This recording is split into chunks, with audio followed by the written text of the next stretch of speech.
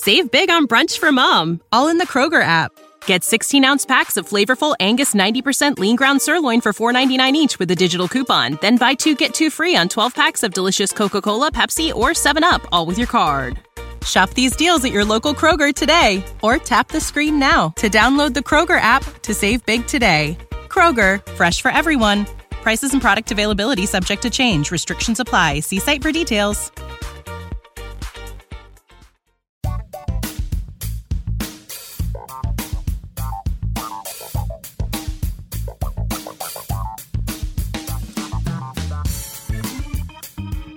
Hi there, and welcome to Comedy Album Book Club, the podcast where we listen to a comedy album and then talk about it.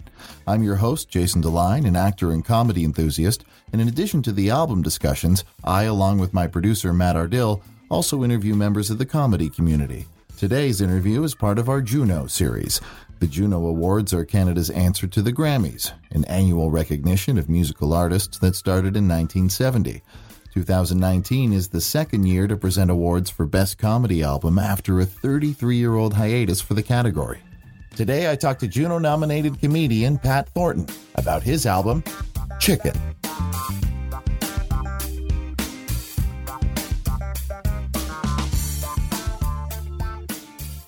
All right, guys, I'm sitting here with Mr. Pat Thornton. I wanted to ask you, is that middle N just silent, or is the correct pronunciation Thornton? I guess it is Thornton. Yeah, but that's so laborious that like yeah. Everybody just says Thornton. Yeah, you know what I mean. Like you just sort of roll past it. It's there, but it's like a hint. You know, it's a hint. It's an extra small N. Yeah, Thornton. Yeah. So, I can't. If I'm thinking about it, it's hard for me to say. I stop Thornton. Yeah, Thornton. because it feels like it stops the word. Yeah. Thornton. Yeah. Thornton. Yeah, people have misspelled it my entire life. I bet they have. Is it? Do you know the origin of it? It's. I mean, it's English, Irish, and it just means from the thorny estate. Yeah. Lots of thorns. A ton of thorns. Yeah. What a stupid joke. Yeah. All right, cool. Well, welcome, Pat Thornton. I'll be saying that now forever. Well, as often as I say your name, which is from time to time. So congratulations on your Juno nomination. Thanks so much. That's super exciting. Yeah. And so you recorded this, if I'm not mistaken, at Comedy Bar, November of 2016. That's right. So why'd you sit on it? I just didn't listen to it for over a year. Yeah? Did you feel weird about it? Yeah, I don't get anxiety about performing, but I definitely get anxiety about like putting something out in the world. Right. You know what I mean? This is finished. So, this is good. Yeah. So it's like my first album, and I waited like already too long to do it. Right. and then I was like, this has to be great. Right. And then I was so convinced that it couldn't be that I, which is strange because like the show went fine. It went good. Yeah. Like it was good. It was very good. And then, but I just in my own head was just like, ugh, not this. I don't want to sit and listen to my own voice for a long time. Right. So I just waited forever to even listen to it. And then all I had to do on it, because I had my upstairs neighbor like cut it up for me and stuff. All I had to do was like a paper edit, like just sort of mark the times. Oh, cool. And stuff, which when I actually sat down to do it, like over a year later, it took the time it took to listen to the album. You know what I mean? Really? Like, Yeah. So was there much to cut out? Like, no, there wasn't a ton to cut out. There was a joke that I dropped because I missed a line that I really like. And I was like, this isn't the joke without that line. I'll record it later for something. But that's all I dropped. And then there were just like little pieces in between, like just like ums and Sure. stuff that we took out. But yeah, it was just one of these things where where when everything is just like left to you to do. Yeah, You know? right? Yeah, and You know, you're the it's only like- one that you're accountable to. No one's pushing you to do Absolutely, it. nobody right? cares Yeah. about my career except me at all. You know, like you imagine these ideas of like having like a manager Sure. or something who just like tells you what you're supposed to be doing all the time, or a record company who's like record something and then they let you know when it's coming out. Yeah. That's And we need you to have done it what happened. 6 weeks from today. Yeah. And other things happen in between too. Are you? I'm sure it felt like you kind of already done it once you've done the show. Right. And then, okay, well, now there's other stuff. Yeah. Then you know, like you get busy with a bunch of other stuff, and you always have to make money and do whatever. So it's easy to put it on the back burner, particularly because, you know, it's my voice. It's like it's the last thing I want to listen to in the world. Have you done any of that material again since, or was that sort of the end of that? I've done some of it a few times when I like get booked to do a long set or whatever, but mostly since I've recorded it, I've just focused on new stuff so that I can. I'm hopefully recording another one in May. Oh, amazing! Yeah. So we look forward to that in 2021. Yeah, something like that. Yeah. Well, now you've seen that the paper edit is so fast, you'll probably get on it. Yeah. I'll probably get on it. That it's a guaranteed Juno nom. And getting a Juno nom sort of it's a good kick in the butt. Yeah, boost your confidence and go, oh, okay, yeah. Maybe people do want to listen to this stuff, but maybe. But maybe you waited. We did wait for the right year. Maybe that year there was too many other good albums. You're like, maybe, yeah.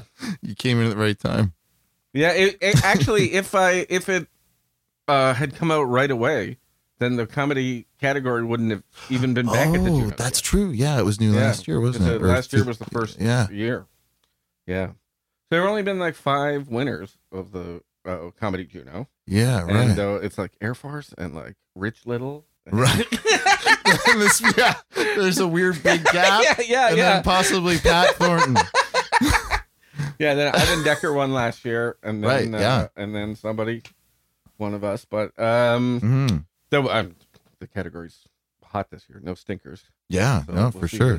Yeah, it's exciting. Yeah. Do you keep up on local comedians, or do you have time to listen to other people's stuff? Or I'm committing to listen to everybody's album that's nominated because I just put the pressure on you to do so. Yeah, if you on the off chance that I get that I win, I want to be able to say they're all great. Yeah. I'd actually listen to them. It'd be neat if you did one joke from each of their albums to.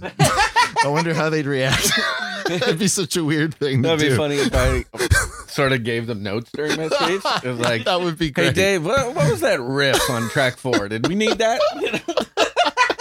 I think that might be kind of expected, though. Like the comedy category, it's got to be funny. Yeah. And if a comedian can't take a joke, well, actually, a lot of comedians notoriously can't take a joke. Yeah, that's true. Cool. So, but it was a good night. You felt good. You felt supported. I imagine it was a packed house with your friends, and it must have been amazing. Right. Yeah. It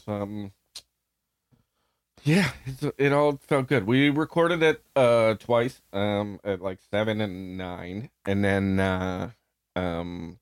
but there was so much like there's a weird buzz on the 7 o'clock one, and with like some like Korean radio station coming in on it or something. There just in like a couple spots there's like just an interference where there's someone talking absolutely not English, and you're like, whoa, what is this? So it's the whole 9 o'clock show. So my album was the 9 o'clock show. Wow. Which is good. I was probably gonna just use stuff from the 9 o'clock anyway. It was just a hotter show, but I had no choice.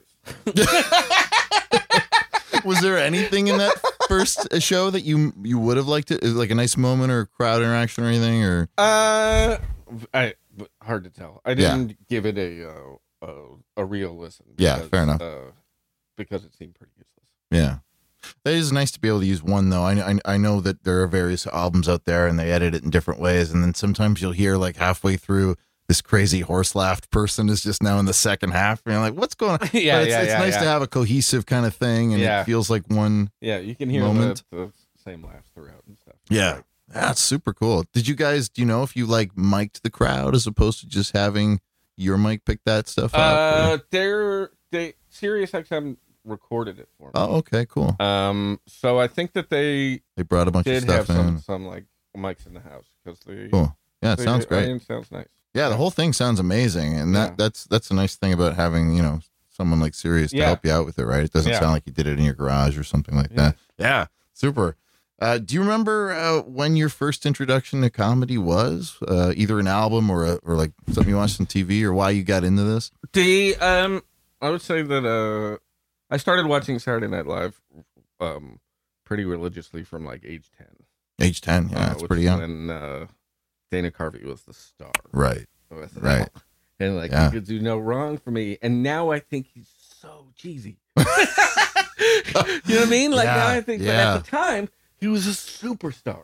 Like, he was just out in the front of the cast and could do anything he wanted. And it was crazy. It's crazy how much comedy changes like that for people. You know what I mean? Like, like, I watch that stuff now and I'm like, okay, I love this. Like, I loved it.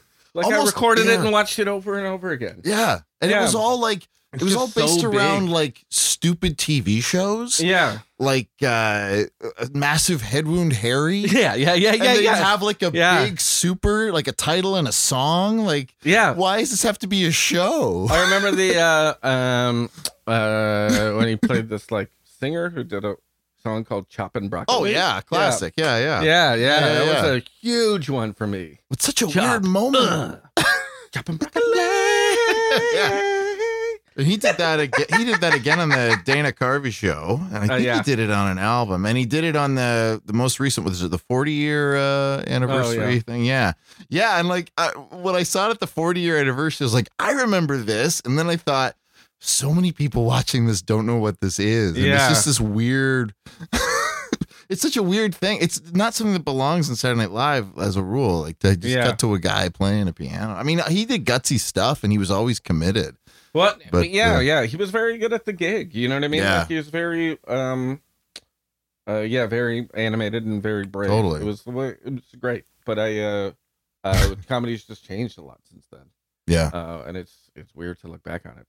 I think that Mr. Show is the number one influence in my life. Oh, wow. I think, because it was this thing that when it came out, you started to sort of follow all of the like LA comics that were involved in that show. Right. And sure. And that's the first time it sort of realized that these people do everything. You know what I mean? They're doing sketch here, they're doing stand up, they're doing everything. And it was just sort of this new like breed. And they were just so silly and. But they felt hungry to perform, didn't they? Like, they were always just out there. They weren't like a typical sardonic, Friday and Saturday I did a set, it sucked. Like, they were living and breathing comedy all the time. Yeah, and I think that... and new kinds of comedy. Yeah, new kinds of comedy. It was great. And I feel like that's what Comedy Bros done now, has sort of built that kind of breed of sort of like triple threats, like people that try everything. Right. You know? And it's cool. Do you have any favorite comedy albums or albums that really influenced you? I have we can take a break if you want to look something up. One thing. There's a Paul F. Thompson. Mm-hmm. But the one album that I really, really love and I've listened to a number of times is called 9 Sweaters. It's by Andy Daly. Okay. I don't know. And it's fantastic. It's just him playing like 9 different characters. Oh, cool. Doing stand-up or in different situations? Not like telling stories, monologue type pieces. Yeah, but they're so funny. Have you done any of that character monologuing? I did this one bit that some of that. I did this one bit that I really like, which is okay. There's this legend that when Tom Hanks was making Saving Private Ryan, he when he got the script, he took a red pen and crossed out like 60% of his lines, and like just thought that the character should be way quieter. So I do this thing where I perform a monologue verbatim from Saving Private Ryan, and then I do it again with the you leave the pauses dialogue that I assume he took out of it.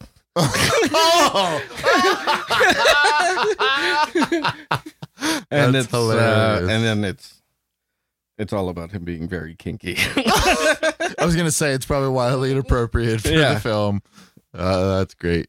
Yeah. Okay. Hold on. I really want to look up this Paul F. Tompkins one because I was actually at the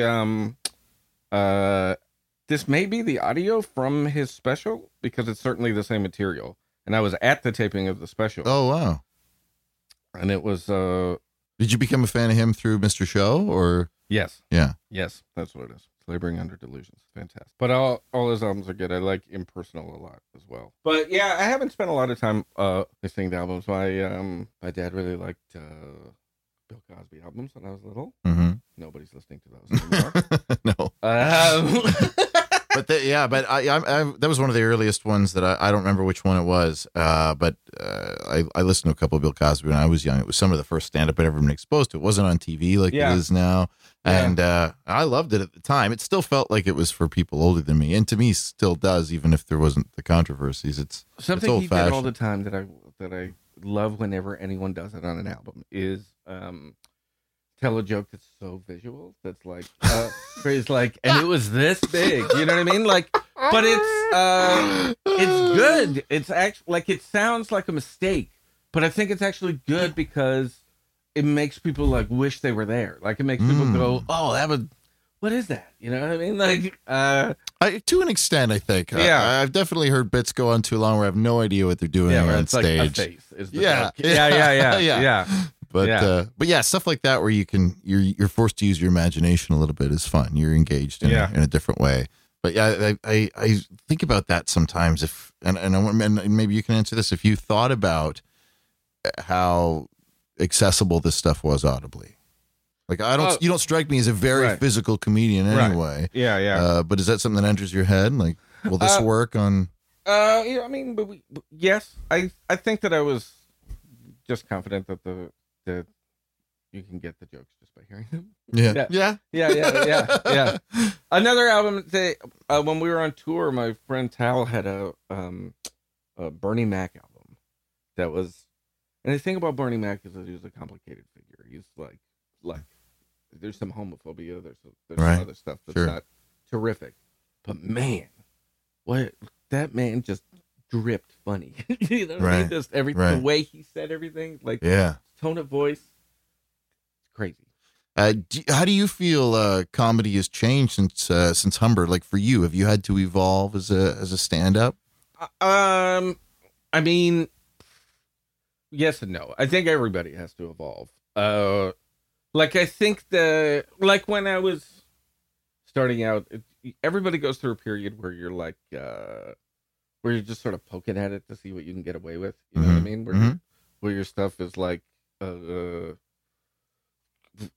dangerous on purpose or whatever. And then we're trying to subvert everything. Like, the stupid thing about stand-up comedy is, and like try to turn it on its head or something. Yeah. You just go through all these phases before you can like sort of find a voice. So I mean, I've gone through all of that, but where I landed like a while ago, I'm just not a comic who's worried that the world's getting too PC. I'm just not that comic. I've just never been that comic. Yeah. I mean, like, except like I said, the first couple of years of stand up when I was just trying everything. Sure. But did you go through a period where you're trying to be edgy? Do you? Yeah. I mean, real early on, but yeah. And where does it come from now? Like, it seems like you enjoy the surreal, but also observational and a lot of stuff it's just too. my life, you know what I mean? Like I do jokes about my wife and about my dog and whatever. I've settled more into you be more relatable if you're just talking about your life. And also I always try to and it's not every single joke, like that Saving Private Ryan joke's not really tethered to anything, but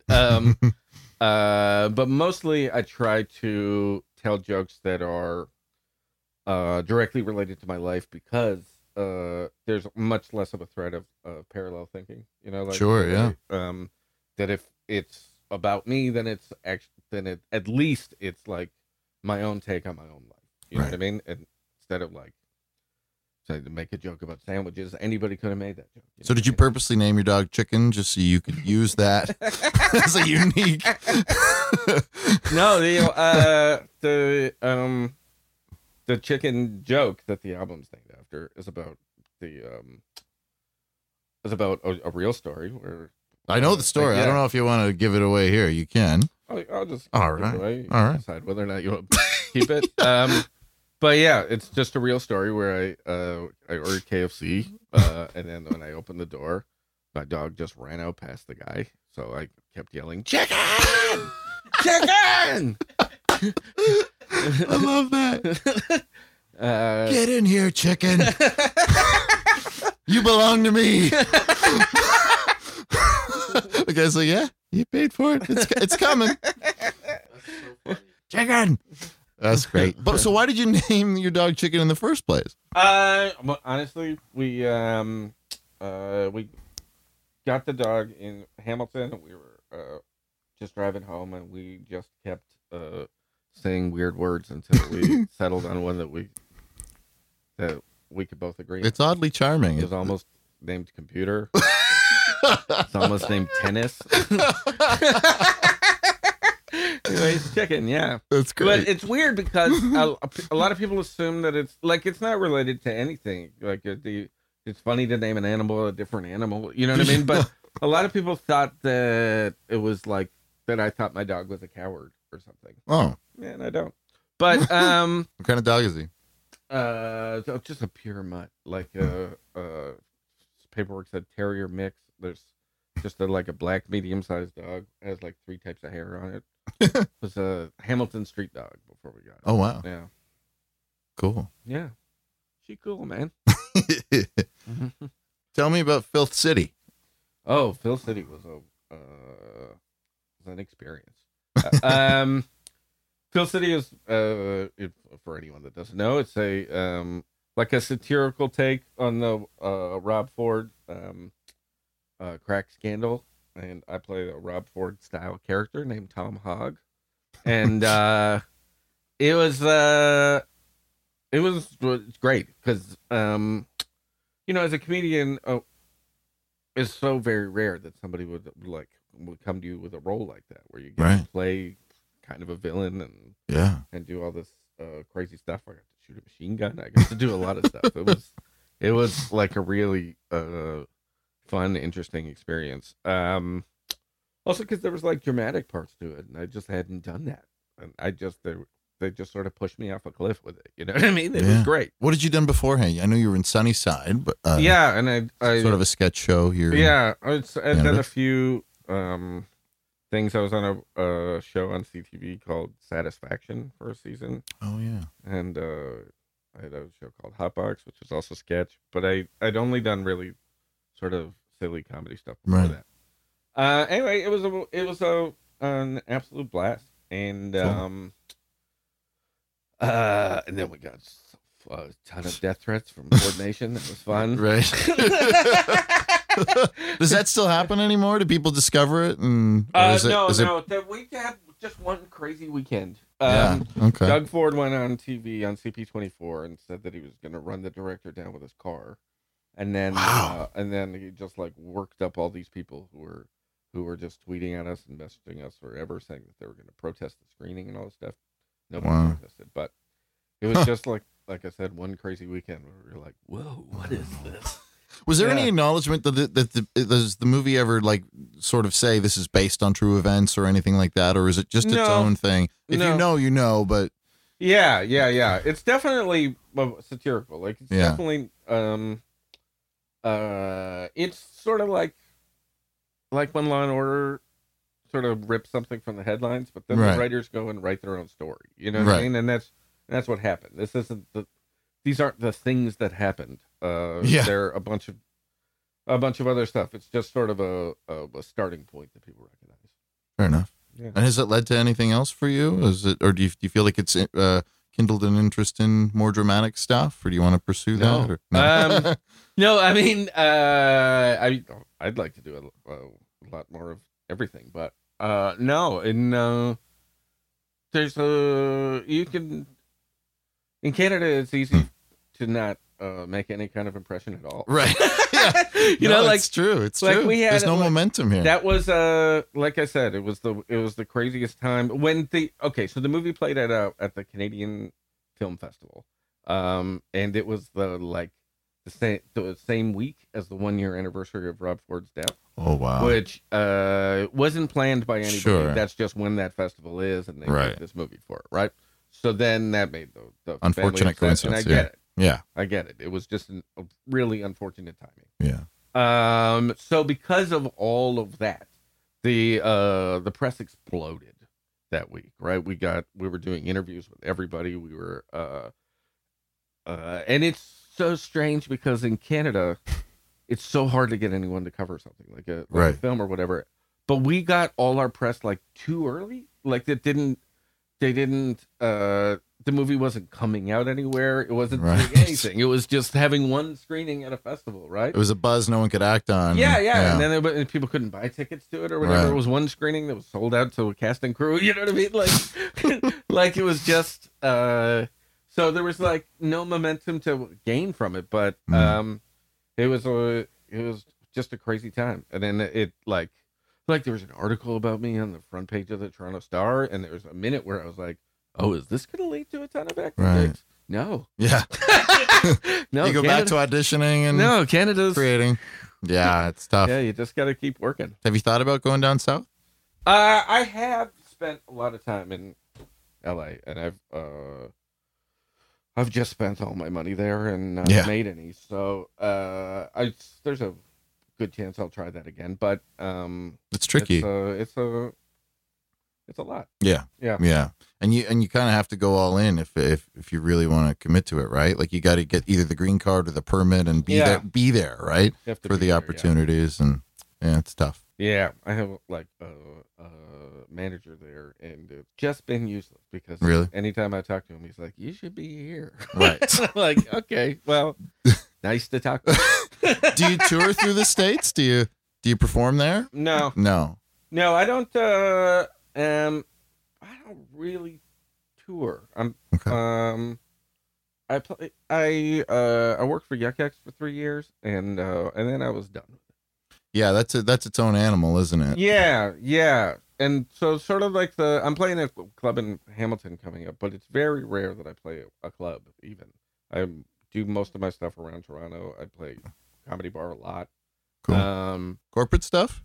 No, not really. I don't I sort of make my money from or piecing it together from all over the place. Writing and acting and other stuff, but I'm not sort of the working road dog comedian. I've never been attracted to corporate work, though the people I know who do corporate stuff have like cottages and stuff. You know what I mean? It was like Jessica Holmes or someone like that. Like, she's doing great. It's like I just never felt like that was for me.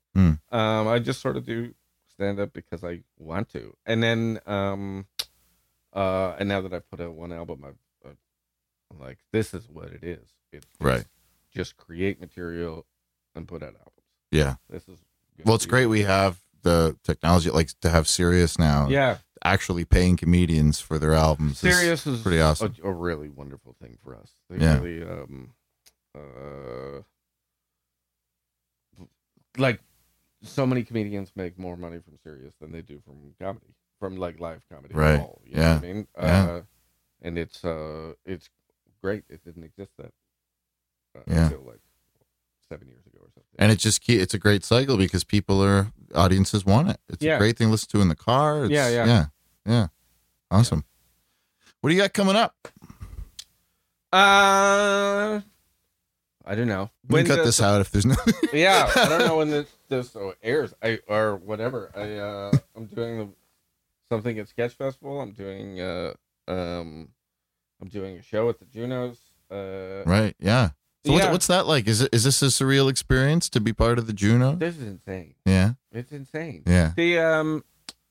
So with the Sound Exchange stuff, like the serious stuff, I was just, not only did I wait forever to put my album out, I also waited forever to fill out the paperwork so I could get paid for my album. So like that money is like about to start coming in. Oh wow. But so there's nothing more underwhelming than like putting out an album, because you just sort of gently push it out into the world, and nobody buys albums anymore. Everybody streams them. So that album's made like $100 in sales or something. Right. So like I did this thing, just sweated about it for a year. They put it out, and then I was like, oh, that's nice. I got $100. And then a year later, I'm nominated for a Juno. It's insane. I mean, like you have to like apply to the Junos. Sure. So I did that, but you never think a Juno. That's insane. Yeah, it's probably the biggest comedy award you can get in Canada. Well, the thing about the Junos for me is that for everything that I've done in my life, the Junos is the first award I've been up for where people know what it is. Right. People, like a Canadian Comedy Award, you have to like explain it. Right. You have to be like, no, to us that's a deal, man. That's a big deal. Or like even like when the Geminis became the Canadian Screen Awards, most of Canada has no idea what the Canadian Screen Awards is, even though it seems pretty self-evident. Yeah. Yes. It's all in it's a well-chosen 3 words. Yeah. But most people are like, what? Okay, great.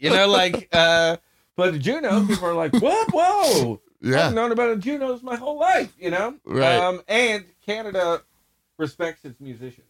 That's true. In a way that it doesn't, because of CanCon or whatever, they're just mixed in with everything else, right? Yeah. So you just, and obviously like with television, it's like a budget thing, like America just spends so much more money on TV shows. They just look better and they're whatever. But they can afford the losses in a way we can't. Yeah, albums, it's just such a more even playing field. So we've always liked our Canadian bands. We've always respected the Junos and stuff. So just being attached to that is insane. Very cool. Well, I look forward to your music career. Jan Arden has a better chance of being in a sitcom than you because she's the way we promote our. She's got one. Yeah. That joke didn't come out right. It just sounded mean. You know what I was trying to say. Anyway, thanks for sitting with us, Pat. This is a treat. Normally what our show is we listen to an album and then we talk about it with a panel. So maybe in the future we'll talk about Paul F. Tompkins or something if you're into that. Yeah. But in the meantime, good luck at the Junos. Thank you. And if anyone wants to follow you, you tell jokes on Twitter at Pat Thornton. Remember that N. That middle N. Key. All right. My thanks to Pat Thornton. Make sure you subscribe to Comedy Album Book Club to listen to the other interviews and episodes. And our next album episode will feature our guests Grace Smith and Ryan Hughes. We'll be discussing Simply the Beth by Beth Stilling. Until then, I'm Jason DeLine. Thanks for listening to Comedy Album Book Club.